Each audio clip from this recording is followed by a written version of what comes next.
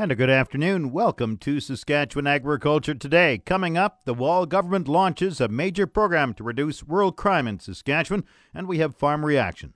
Agri-News is brought to you by the RE/MAX Blue Chip Realty Ag team of Marcel DeCorby and Graham Toth, online at landforsalesask.ca. And McDougall Auctioneers Ag Division. Choose the alternative. McDougall Auctioneers for guaranteed results, online at mcdougallauction.com.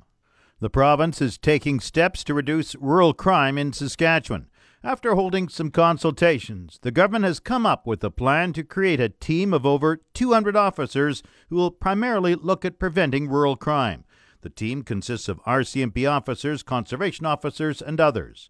Justice Minister Gordon Wyant says those on the team will also still be responsible for their normal duties as well. They'll still have their responsibilities within their respective ministries. What we're going to do is provide them with enhanced enforcement capabilities through a training program. So they'll still have responsibility for what they do, but they'll have some expanded powers. The measures announced yesterday were recommendations from a committee that Premier Brad Wall appointed to look at crime across the province. The president of APAS applauds the Wall government for taking steps to reduce rural crime in Saskatchewan. Todd Lewis has a decision to provide $5.9 million to expand policing with RCMP, conservation officers, and commercial vehicle enforcement officers is a good move. Well, I think there's been lots of issues recently. It's been a long-term decline in our service in rural Saskatchewan, and so I think, the province stepping up to the plate and trying to get more cooperation between the different, arms of enforcement, if it's the conservation officers or the highway traffic officers and so on, and trying to coordinate them with the RCMP. I think it's a positive move. What specific details do you like the most? Well, I just think the overall cooperation, but I mean, at the same time, this is an important first step. We have had declining service from the RCMP. The RCMP still seems to have long-term issues as far as staffing and lack of staffing and replacing officers and sick time, those kind of issues, training. These officers aren't being replaced. So certainly the province has stepped to the plate here and done, added resources and so on. But I think the federal government, the RCMP themselves, I mean, there has to be more focus put on making sure that the detachments are fully staffed and those officers that are there as the RCMP, they're the frontline guys, and we need more of them, and we need better long-term predictability of what the RCMP is providing for law enforcement in the rural Saskatchewan. Any suggestions for improving RCMP recruitment and retention? Oh, I mean, that's way above my pay grade, but, I know the RCMP, there's lots of, seems to be their budgets have been on the increase, and maybe there has to be more money put towards it, but, it's been a long-standing problem, and it's not getting any better. So I think the powers that be in Ottawa have to pay attention to this issue because it's not going away, and in a lot of cases it's getting worse. So it's a great move from the province to put some more resources into the pot, but at the same time, I mean, rural residents through the municipalities are paying for a service that has been declining in recent years. So I think it's a good first step, and certainly hoping. I mean, coordination between the rural services and police services and urban services are important too, and I think hopefully this move will bring along more of that as well. But certainly RCMP have been in decline, and we need better service from them. How do you like the idea of conservation officers becoming policemen?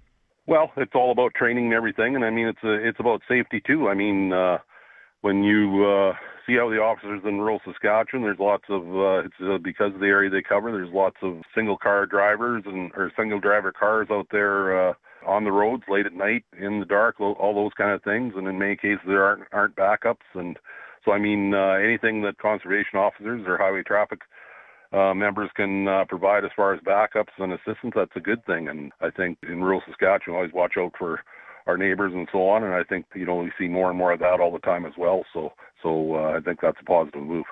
You farm southeast of Regina, roughly 40 kilometers. How's harvest going? We're coming along pretty good, Jim. Most of the lentils are out of the field now and in the bin, and far from a bumper crop, but not disaster in a lot of cases. Some poorer crops, but quality, of course, has been good. And a lot of the cereals now, we'll ourselves on our farm today, we'll probably end up maybe even doing a little bit of durum today. So we're certainly 2 weeks ahead of time, and yields are going to be far from great. And hopefully we're hoping to hang on for an average return anyway. I don't know if it'll be an average crop, but some of the prices have been increasing and so on. So hopefully everything will add up to at least a break-even year anyway. Todd Lewis is the president of APAS and farms about 40 kilometers southeast of Regina. This portion of Saskatchewan Agriculture Today is brought to you by Degelman Industries. Look to Degelman for the most reliable, dependable, engineered tough equipment on the market. And brought to you by Marcus in New Holland, east of Regina at Emerald Park. Visit marcuson.com. It looks like harvest is about to ramp up in the Parkland region of northeastern Saskatchewan. The regional crop specialist in Yorkton, Lyndon Hicks, provides an update. We're kind of just getting into harvest, I guess. If you look around the landscape, you'll probably see the combines. There's some combines out already. The fall cereals are, I guess, the majority of them, the winter wheat and fall rye have come off. Peas, there's quite a few pea fields that are really close to going, maybe some going. Some spring seeded crops, barley, oats, are in the bin or else, getting close. So yeah, for sure, it's the time of year and people are starting to get at it. Hicks says some producers will be swathing while others will be straight cutting. You always see a combination of things. Obviously, there's the trend.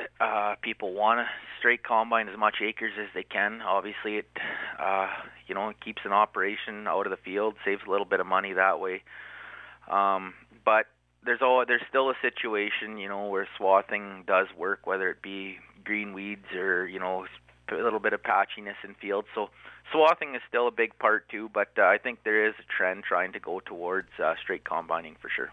Hicks has an update on what yields are looking like. We're just kind of getting started with harvest. If I had to guess on a percentage, I don't know if we would even be at 5% sort of deal of it. So we're just slowly getting into it.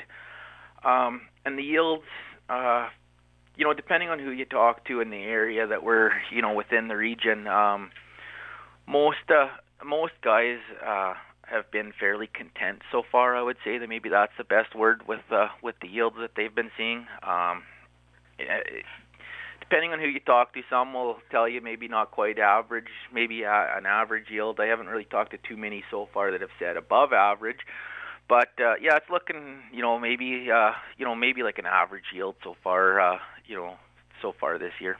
Hicks says it looks like good harvest conditions for the rest of the week. Yeah, for sure. At this time of year, we're kind of past the point where rain and any or moisture in any way, shape, or form isn't going to really benefit a whole lot on the annual crop side of things. So, yeah. Warm and dry right now is a good thing, and yeah, like you said or alluded to there, the forecast looks encouraging. So I would think by the end of the week you'll be seeing swathers pretty much, and every farm will have a swather going in some field, and by next week she'll be full on harvest time. Now that the days are getting noticeably shorter, are producers going to have less time each day to get the crop off? Yeah, for sure. It seems like the further we get into it, and as September comes around, exactly like you said, the days get short, the dew in the mornings and stuff gets tough in the evening. So, yeah, that kind of comes with the timing, and that's always something every year that farmers are dealing with. So, like you said, the hot, dry, and a little bit of breeze usually minimizes that sort of thing. So hopefully we can get some good weather here for a month, and that would probably do wonders for the harvest. Lyndon Hicks is Saskatchewan Agriculture's regional crop specialist based in Yorkton.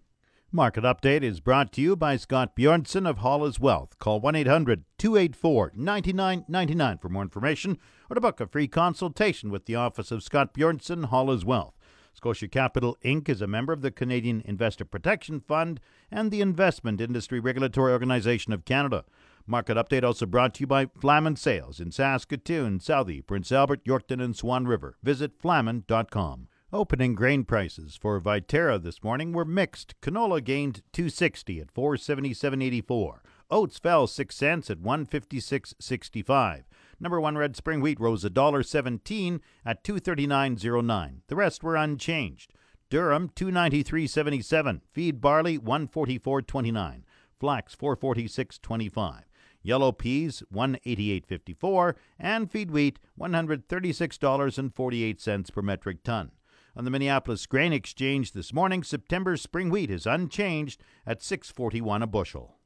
The livestock quotes are brought to you by the Assiniboia and Weyburn Livestock Auctions. Call Assiniboia 642-5358 or Weyburn 842-4574. Good afternoon. This is the Yorkton Heartland Livestock Market Report for Wednesday, August the 23rd. 1,000 head here for today's sale. Cows and bulls selling just a touch lower. D1, D2 cows 83 to 93, sales to 94, 95. D3 cows 70 to 83. The cows are averaging 90.50.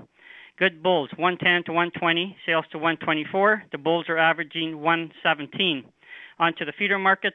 Here's last Wednesday's feeder market report. Some highlights here. 650-pound steer calves, 217.75. Yearling steers from that good Landenberg area, 710 pounds at 209.